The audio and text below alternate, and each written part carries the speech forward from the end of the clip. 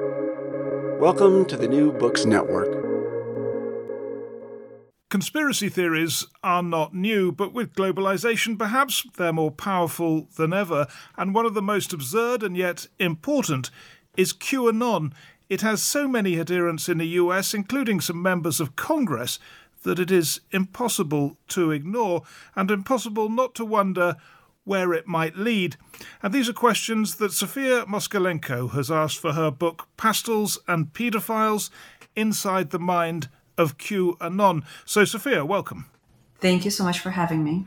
How did you get into this topic in the first place? Tell us.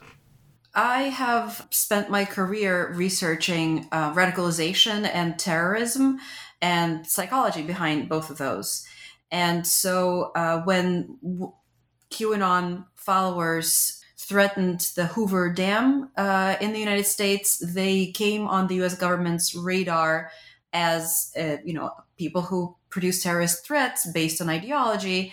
And so I and my colleague Mia Bloom were invited to work on and research and enlighten the U.S. government about QAnon and what we need to worry about and what we can do about it. Can you just help us, first of all, with some of the basic facts, the basic history? When did QAnon start? So this is not as simple a question as it might seem. One thing we know is that the first Q drop, or one of these cryptic messages that served as kind of bait for people to discuss and build conspiracy theories around, appeared on one of the messenger apps like 4chan and QChan in late 2017. The fact that letter Q featured in the name of the person posting suggested that this person had a high-level U.S. government clearance, lending some gravitas to whatever claims they might have been making. And then, of course, Anon is the anonymous nature of these chat platforms. And then over the COVID lockdowns, QAnon messages and the discussions around them spilled over from these fringes of the internet that most of us have never had any dealings with to mainstream platforms like Facebook, Instagram, YouTube, and Twitter. But the reason I said this question is not as straightforward as it might seem is that a lot of the conspiracy theories that are entertained by QAnon followers and believed by them, they are very old. Some of them are centuries old. Some of them are decades old. And so what QAnon did was just kind of collected a lot of this folklore under its umbrella and introduced some new folklore into the mix and invited people to do their own research and connect the dots and to produce explanations for these, very cryptic and almost insane sounding messages that are called Q drops. Yeah, and just to explain the point you made at the beginning there, the letter Q denotes a high security clearance. Can you just talk us through that? Yeah, it's a government clearance from the Department of Energy that really doesn't have anything to do with government secrets that might, come onto the desks of somebody who works, for example, in the CIA. But the lay people wouldn't know the difference. Just the fact that, there is a high level government clearance that is called, Q level clearance was enough to convince a lot of people that this was a legitimate source of secret government information. And is it your impression that this began with or continued with one person who was either Q cleared, if that's the phrase, or was pretending to be Q cleared and dropping these messages and dropping these clues of how people might investigate the world and his ideas? Was it an individual or is it a group? Investigative journalists have done some good work looking into this question. There was a documentary by HBO and by NBC where they have attempted to trace the messages to a person or people. And the best we can tell, it's at least two people probably that we know who were doing the posting. Now, whether and how they might have been connected with other people who either fed them information or, funded their, little enterprise or, in other ways encouraged them to produce or maintain this large following. We don't really know. But it's probably worth asking at this stage what the motives of that individual or two people were. I mean, is it money? Is it just the fun of doing it? Is it power? What's driving this? Right. So I think it's worth asking cui bono, right? So there's definitely some monetary gain by people who are the lead figures, so to speak, in the QAnon movement. There's a lot of merchandise with the Q logo. There is enough donations from QAnon followers to support political campaigns of candidates into Congress and into local elections.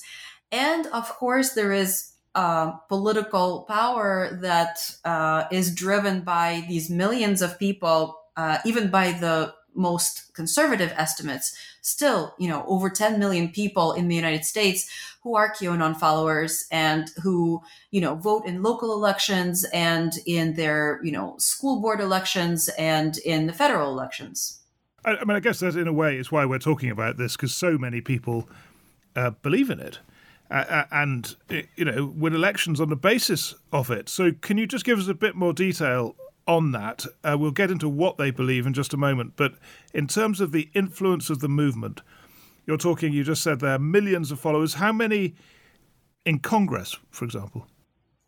Well, we know two of the most visible people in Congress who are on record supporting QAnon conspiracy theories are Marjorie Taylor Greene and Lauren Boebert. And Marjorie Taylor Greene in particular, I think that's part of her appeal to her base is to spew these, really outlandish stories. Like she, for example, endorsed the idea that there are lasers in outer space that are controlled by Jews and are used to cause forest fires in California in order to make way for a super speed railway, that presumably the Jews would benefit from. And, they both have endorsed this idea directly and indirectly about the cabal of Satan worshipping pedophile and sadists who have taken over the American government and mass media, and Donald Trump as the savior figure who would rid us of this horrible cabal. And so, it is reasonable to conclude that the number of white women who voted for Donald Trump in greater numbers in 2020 than they did in 2016 was in part the result of this QAnon's messaging that emphasized child kidnapping and child torture and child sexual abuse, and spread through a lot of networks that were popular among women that, were yoga or essential oil channels on YouTube or, vaccine hesitant parenting groups. So I think both Boebert and Greene are leveraging that population's interest in it and their investment in it. And do you have, maybe you can't really answer this, but do you get the impression that those two women who've benefited electorally from this actually believe this stuff, or are they just incredibly cynical and getting into power on the basis of these crazy ideas? Yeah, I don't have a view into their brain. Maybe thank God for that. I just think, when the benefits are so clear, like why should we look for any other reason for them to endorse conspiracy theories than their own political advancement and the financial benefits from it? And you sort of mentioned two of the big themes: anti-Semitism and a sort of fear of what's happened to children. Are those the two core elements of the QAnon belief structure?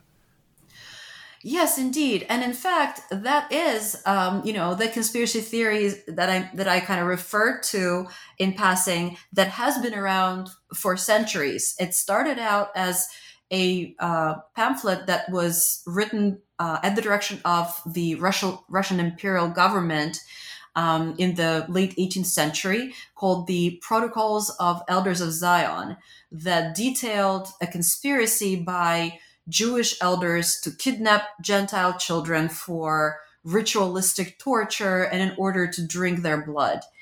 And it has been used as a tool to mobilize populations to pogroms against Jewish settlements and Jewish individuals over, the past centuries. And so this is a new incarnation of a very old tale. It also features Jews. It also features blood drinking, ritualistic circles. It's new and improved version. So it includes, people like Tom Hanks and Lady Gaga and the Pope, but it's definitely using the old tropes. Yeah, I mean, I don't know if you're. I mean, that's a sort of blood libel, isn't it? I mean, and there's actually a fascinating sort of modern version of the QAnon version of the blood libel. Can you just talk us through that with the EpiPen story? Right. So the idea that QAnon promotes and the people believe in is that there is a substance, a chemical substance that is released if you torture a child, that is released by their body into their bloodstream. And that if it's consumed, the substance that they refer to as adrenochrome, then it has all kinds of health benefits. It can make you strong and it can give you energy and almost superpowers. And so they claim that the cabal kidnaps and tortures children with the purpose of harvesting adrenochrome from their blood. And so, again, this leans on centuries-old tropes, including, vampire stories, right? But also the blood libel that accuses some population that you're unhappy with, whether it's, Roma people or gypsies or, maybe a woman who is too smart for her own good, so you want to try her for witchcraft, of this horrible thing of torturing the most innocent person and doing the most horrible thing, impossible, which is drinking their blood. The addition of adrenochrome is this kind of new agey twist on this old tale. Adrenochrome does exist. It is a chemical substance that, is produced by a normal human organism. It does not give you superpowers at all. Even if you did inject synthetic adrenochrome into your bloodstream, you would not become stronger or more vital or smarter or any of those things. But interestingly, it has been featured, adrenochrome had been featured in 3 different Hollywood movies, including Fear and Loathing in Las Vegas. Fear and Loathing in Las Vegas, yes, Hunter S. Thompson. Right. So it is part of the mainstream American culture in the sense that we probably have heard of it at one point and just forgot where we have heard of it. And so it's what, Stephen Colbert called truthy. It sounds like truth, even though it's not. So I don't know if you heard one of my BBC colleagues, Gabriel Gatehouse. He did a podcast on the insurrection and the far-right movement in the US and the Proud Boys and all that. And he had a fascinating account of a 15th century book by a man called Heinrich Kramer called The Hammer of Witches. And it was full of sort of conspiracy theories about witches and the devil and quite a few parallels and lots of stuff about children being killed and tortured. And it became a huge bestseller, like he said, the second best-selling book to the Bible for over 100 years.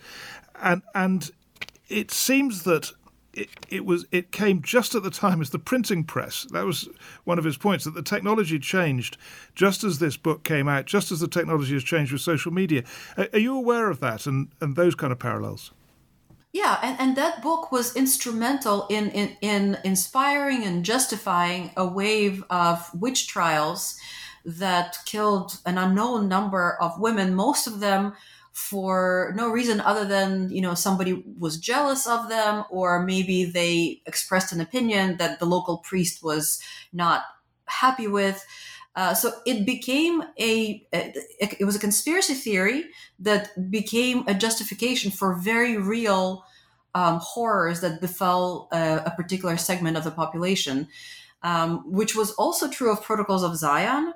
And, we don't have the same kind of magnitude of horrors that come out of QAnon folklore, but we do have a growing number of horrific crimes that have been perpetrated by QAnon followers and justified by their beliefs. So there was an individual who took their two very young children, toddlers really, across the border from the US into Mexico, and there he slaughtered them because he believed that they had lizard blood in them. There was somebody who killed their brother because they believed of their lizard blood. There was a woman who drowned her 3 children because she believed that they were destined for the cabal and the torture and the sexual abuse, and it would be better for them if they were dead by her hand than to go through this destiny that she believed was in the cards for them. And so, there is a tradition of these folk tales being used as justification for very real horrors. It's interesting that this point about the technology changing and the printing press parallel with social media. Have you thought about any other societal conditions that might encourage this kind of widespread belief in conspiracy theories of this extremity? Yeah, and it's right there in the data. If you look at the engagement of people with QAnon content online, and you track that engagement over time, the graph is fairly flat from the first Q drop in 2017 until about 2019. There's a tiny little, increment over whatever, 2 years or a little less than that. So, a little more people watched it, every month. But then as the government instituted COVID lockdowns, there is a geometrical progression. The graph just jumps up. There's a 600+% increase in engagement. And so it is undeniable that the COVID virus itself, all of the unknowns around it and the fear that we all experienced, it was a deadly disease that we knew nothing about. We didn't know if there was ever going to be a cure or a vaccine. We didn't know how it was transmitted or how to guard against it. That all of those contributed to the appeal of QAnon, as well as the isolation and the loneliness that we experienced in lockdowns, where our only window into the world was really the computer screen. And it is also a documented fact that computer algorithms on social media that were designed to maximize engagement prioritized QAnon content because it kept people glued to the screen. So it took only 3 or 4 clicks to go from a very reasonable inquiry into COVID or COVID vaccines or Donald Trump as the presidential candidate to get to honest to goodness QAnon conspiracy theories. And so this perfect storm, of the emotional turmoil that we were all experiencing, which we know from psychology research, increases the likelihood of people believing conspiracy content. Add to that the isolation and loneliness of the lockdowns and the algorithms' job in bringing QAnon content in front of people. All of that added up, and for a sizable proportion of the population, gave them the answer to a lot of unsettling questions, gave them the comfort that they were seeking, and gave them the community that they were so sorely lacking. Right. And so this is so interesting because, a rational person looking at these beliefs would just say there's no evidence for them whatsoever. They're clearly bonkers and reject them. So they would see these ideas as chaotic and silly. But the people who believe in them see them as creating order in chaos, exactly the opposite, really. Is that right? Yeah, it's very subjective, of course, what is orderly and what is chaotic.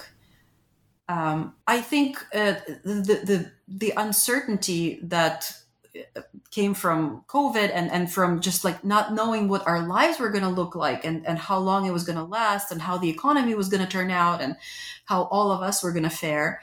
That uncertainty was very painful. And for a lot of people, it needed some sort of an explanation and a plan to make them feel better. And I think that's what QAnon content and the community around it provided for them. It told them who is responsible, who is benefiting from all of this hardship that we're going through. It told them who is fighting against it. So, it gave them hope that somebody is going to address all of these issues. And it gave them an idea for how to move forward. You can support Donald Trump and he's going to take down the cabal and they're going to make sure that everything was going to be good again. So do you see this set of beliefs as in some ways parallel to religious belief? Is QAnon at the early stages of becoming a new religion? There are people who have written that and, who might be better positioned to opine on that point. I am not entirely sure what makes something a religion as opposed to a cult, as opposed to just a set of beliefs that one has. There are definitely elements of blind faith in QAnon following. You have to just take things on faith. But then again, we take a lot of things on faith. Like, for example, I take a lot of science without having myself run the experiments and observe the results, including the fact that the Earth is round and, it revolves around the sun. I take that on faith because, I kind of believe in the scientific method and in the people who work in science. But if I stopped believing in the scientific method and if I disbelieved in the honesty and good intentions of people who advance science, maybe I would have to stop believing in all of these things that are just at this moment solid for me, and I would have to go somewhere else. And I think that's what happened for a lot of QAnon followers. There's another way of getting at all of this, which is to think about who the people are who follow QAnon. Because something like 90% plus are basically on the right, aren't they? But, the 6% on the left. And from what I could gather, those on the left, it sort of mirrors the vaccination debate. There's a sort of hippie element who think vaccines are unnatural and that, you shouldn't put that sort of pollution in your body. Is that the 6% on the left who also go for QAnon? Is there an overlap there? Probably. I would have to have, better data than we have at the moment to really answer definitively.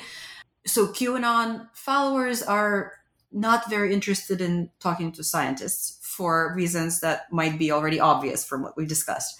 So we just kind of rely on these massive polls that sample representative, groups of people, but we can't really, have a nice involved interview study with QAnon followers and really dig deep into their motivations and explanations for these. And so we just kind of have to, do the best we can with the limited data we have. And tell us more, tell us as far as you can go, what have you understood about what types of people embrace these QAnon beliefs?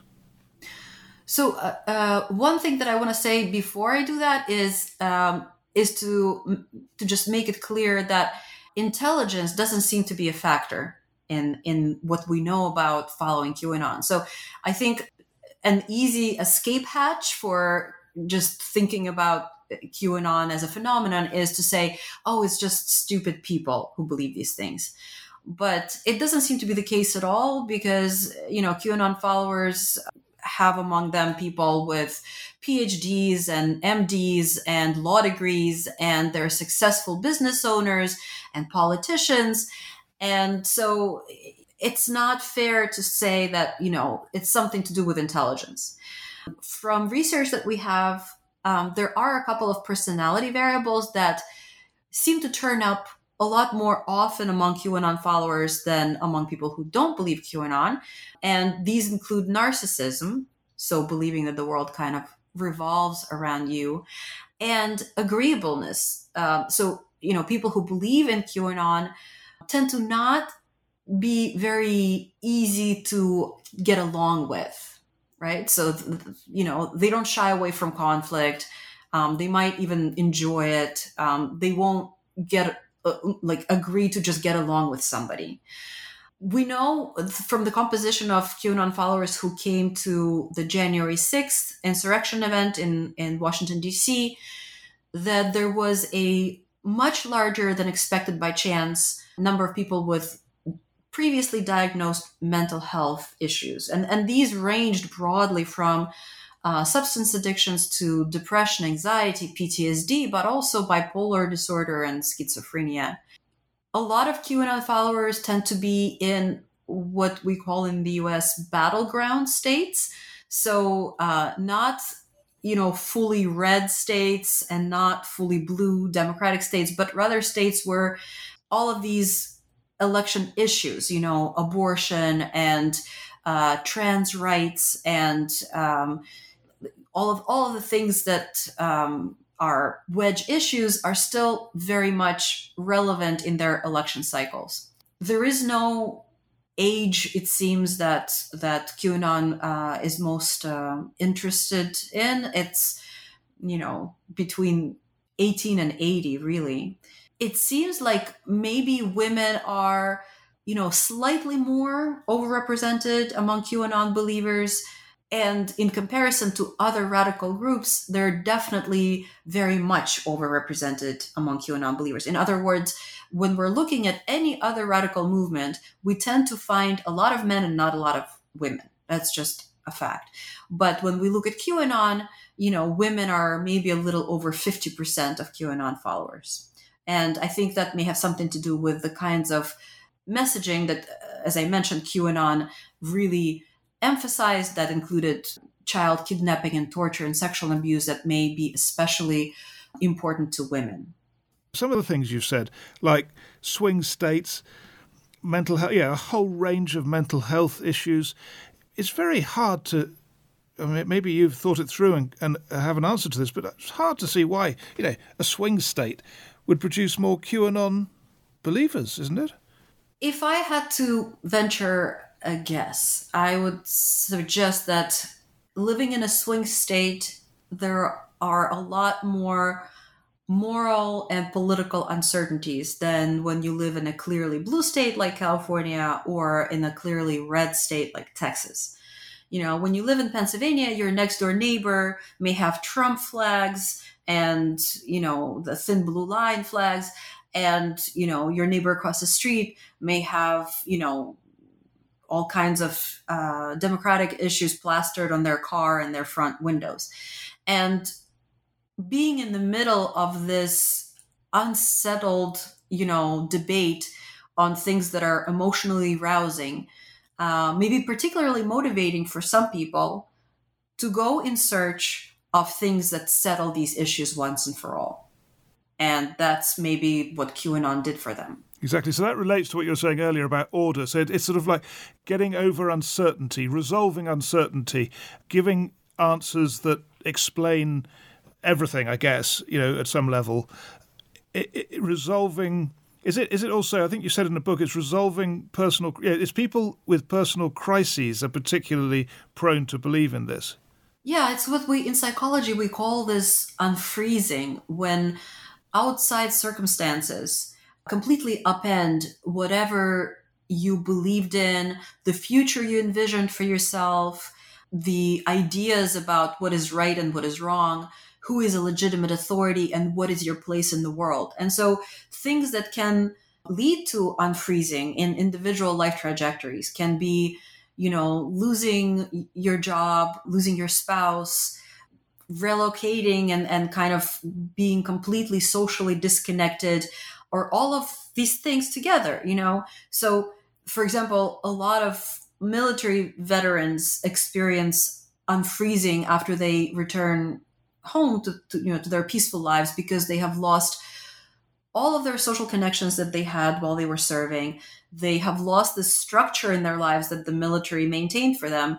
They have lost the meaning that their service gave them. And, so they go to all kinds of things in order to find relief from this unfreezing. And so, for example, Ashley Babbitt, the woman who died at the January 6th insurrection, was in exactly this situation. And as a former military veteran, QAnon became such a lifesaver for her. But, of course, radical beliefs or radical action is not the only way out of unfreezing. And also, in the larger scheme of things, I want to put out this idea that as a society, we're going through a kind of unfreezing with so much changing so fast. The technology that even 20 years ago was unthinkable, now being just inextricable from our daily functioning. The different minority groups that were invisible, 50 years ago, now getting prominent positions in politics and public discourse. And just, the scandals that resulted from this uncovering of decades-long sexual abuses in First Catholic Church and then all the other religious denominations, that definitely resulted in serious unfreezing among people who were part of those traditions and held them as moral standards and could no longer do so. And so at the time when QAnon appeared, we had a whole large part of our population all experiencing some sort of unfreezing that may have resulted from their personal life trajectory, like Ashley Babbitt's, or maybe, if you looked at their life precisely, there wouldn't be anything so dramatic, but they have experienced unfreezing from just finding themselves in a country that they don't recognize, finding their life in a place that they didn't expect and didn't know what to do with, and finding themselves, kind of losing a grip on whom to trust, what to wish for, where to go in the future. And QAnon gave them answers to all of those things. These are great explanations, which I think really help, me understand what's going on. I just wondered, as part of a question I wanted to ask you on how QAnon fares around the world, is the US particularly susceptible in that there is, this stress on the individual rather than the community, and this great belief in free speech and tearing down authority and challenging those in power? Does all that lead to, compared to many other countries, a less community, less social order? And that's part of it. I think so. So it is not the only place where QAnon has a sizable following in the US. It's also very present in Canada and in Australia and in the UK, and to a lesser degree, really around the world.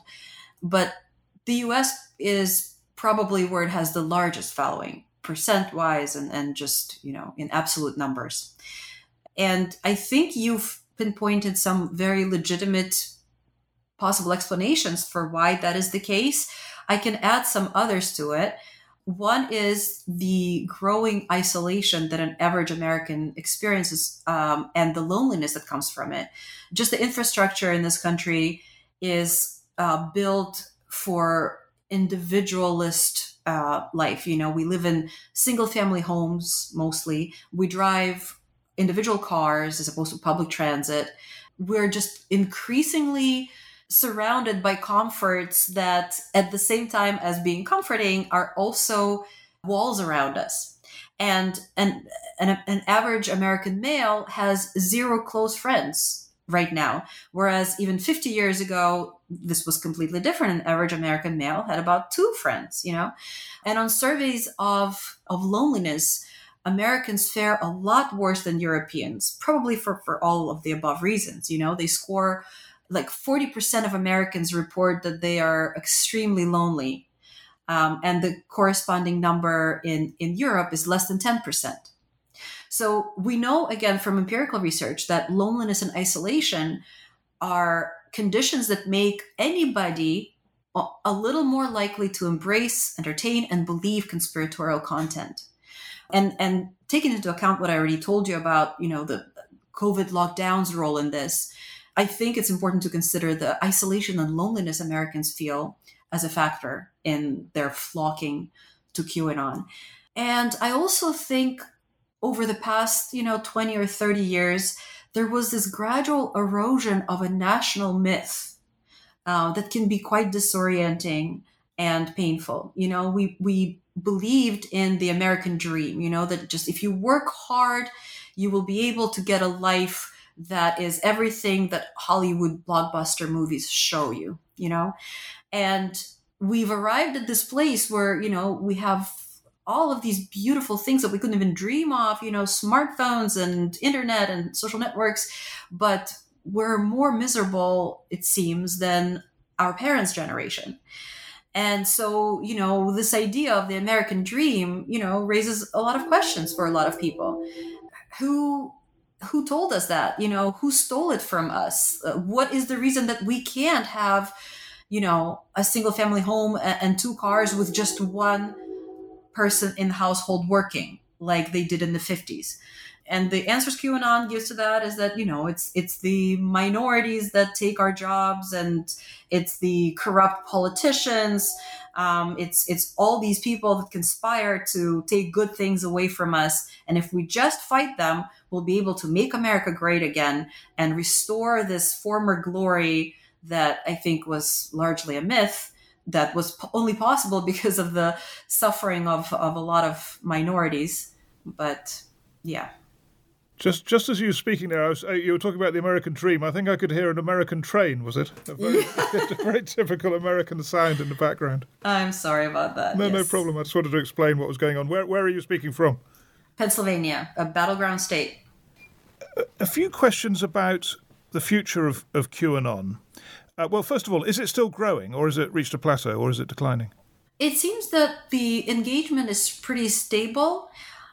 In the data that I collect, I see a tendency for participants who believe in conspiracy theories to kind of distance themselves from the idea of QAnon. So if I ask them about 8 different conspiracy theories, how much do they believe them? And they answer, they believe it in the extreme, 7 on a 7-point scale for all 8. Only half of these believers then also say, I think of myself as a QAnon follower. Right? So there's possibly some stigma. Possibly they are worried about being identified by, the government or security services in light of the charges that are being publicized about people who participated in January 6th insurrection and so on. But I think whether or not QAnon as we know it is going to continue, I think this population that became QAnon followers is not going to stop disbelieving the government, is not going to stop disbelieving science or the democratic institutions. They might find a different set of conspiracies or a different set of beliefs or a different set of political leaders. But unless we address the issues that brought them to QAnon, we're not going to solve the problem of them not really participating in our society and in our democracy. Well, okay, so that's important. What kind of policy proposals could undermine support for QAnon? But just before that, what happens when a president believes in this, which is not totally impossible, is it? I mean, Trump didn't really ever believe in QAnon, did he? He just sort of encouraged it because it put him in such a central position, presumably. Yeah, again, I don't have a window into his mind, and again, thank God for that. But he did endorse QAnon, if for no other reason is because they supported him, which is consistent with his, general character. So in a way, it doesn't even matter if he genuinely believed it, right? What matters is this ultimate authority figure endorses a set of completely unfounded and frankly, occasionally crazy alternative facts. When you say solve the problems that give cause to people believing in QAnon, that suggests restoring the American dream. It suggests addressing loneliness. It suggests, these very broad social policy objectives. I don't know what to tell you except that that's what the data show. And shouldn't we address these broad problems at one point? I think, there are things that we can do that are not terribly expensive and that would benefit everybody, like bringing some industries back into regions that are completely depressed now because all the manufacturing is overseas, or bringing some meaning into people's lives in terms of, engaging with pro-social things like local volunteering, which would also address the loneliness epidemic, giving people places to meet other people without spending money, giving people the ability to mingle and make conversation. We don't have a lot of that, and it would be great to have that. And it might even have, some positive effects on conspiracy beliefs. You've also got more sort of pragmatic, tactical suggestions in the books. One of the obvious ones is social media platforms adjusting their algorithms so they don't promote these messages quite as actively as they have been. I think that's happening, isn't it? I think they have been tweaking their algorithms since January 6th. The problem is that I think we need to be talking about and addressing is a complete lack of transparency about exactly how they've been tweaking the algorithms or how we got to the disastrous place with these algorithms before January 6th. We are not able to see the data that they accumulate. They don't let researchers onto their platforms. And as big as they've become in most of our lives, as invested as we are time-wise and emotion-wise and politically into all of these platforms, they really need to be overseen by somebody whose motivation is more than just financial gain for these social media giants. Because it seems that very often their financial gain is our psychological and cultural loss. And so we need a third party who would, be able to first see what's going on the inside, which they don't let us, and then, have the authority to introduce legislation that would bind them by rules that are to everybody's benefits and not just theirs. One of the very practical suggestions you make in the book, which helps give an insight into what's going on, is you use a sort of example of junk food, that it's no good saying to someone, just don't eat it. It doesn't really work. But if you say the company that makes the junk food is tricking you and is sort of making you want to eat it, and it's a conspiracy against you, people are more receptive to that. And similarly with QAnon, right? If you don't hit it directly saying you're stupid to believe this stuff, but say that you're being played, that's more convincing.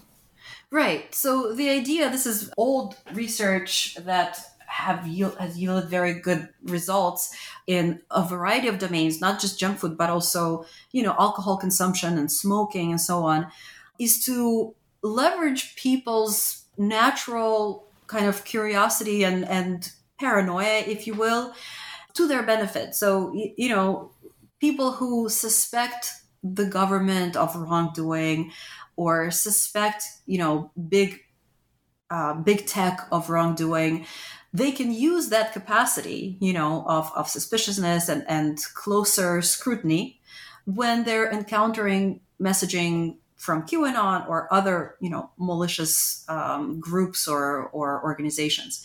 So this is called the inoculation, political inoculation.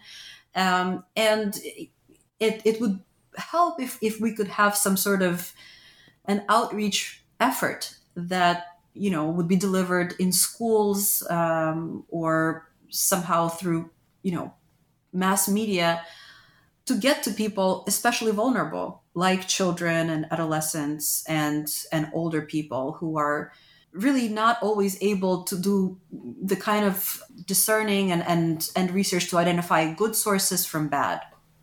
You began this conversation putting this issue in the context of radicalization, and It just occurs to me that one thing governments have done, I don't know in the US, but in the UK, one of the approaches of government was to get former violent jihadists who had moved away from that to tour British mosques, schools, places with young Muslims, and to get them to say, look, I used to believe in this stuff, but I don't anymore, and here's why, and this is why I think it was wrong.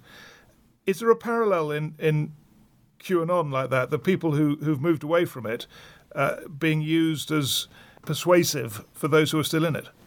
There is a small group of these former QAnon believers. I'm not going to name their names because they can be quite litigious. Who have been all over the news because they give numerous interviews. They appear on talk shows and, on news to tell their story.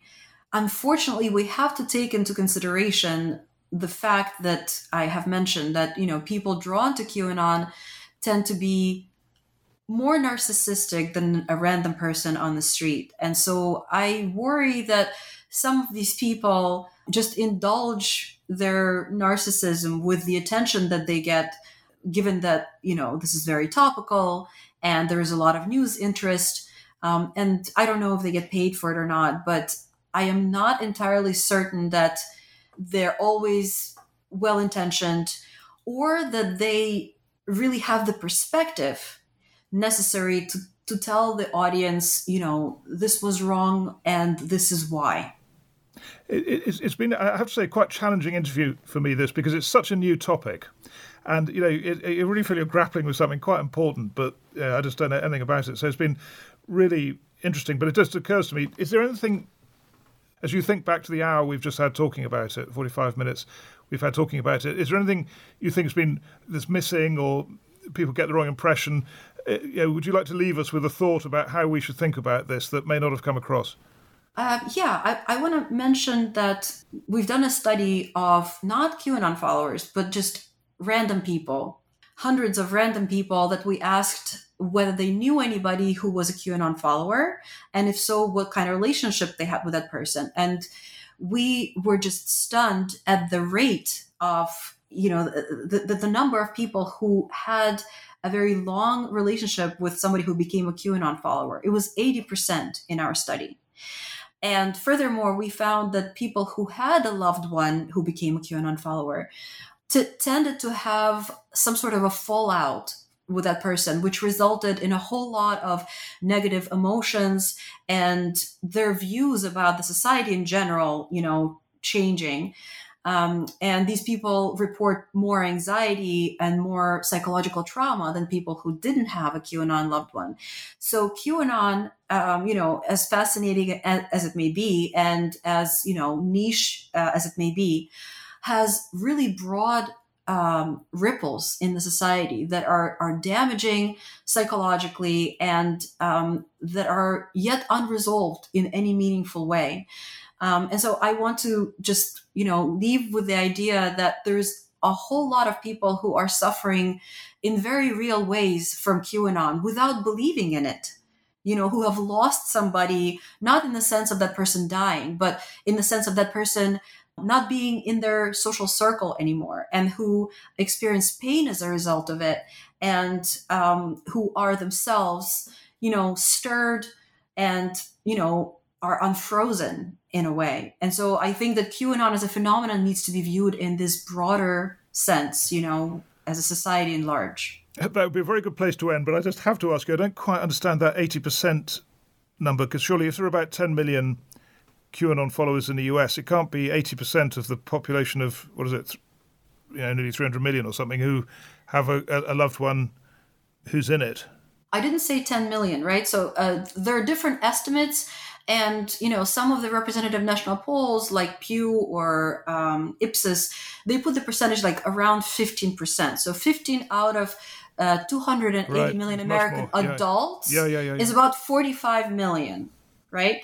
And if you think about an average person, they probably have more than one person who is their family. They might have a spouse, children, parents, brothers, sisters. So the number of people who have a QAnon loved one is going to be magnitudes more than the number of actual QAnon followers, just by, simple estimation. So yes, a massive phenomenon. Yes.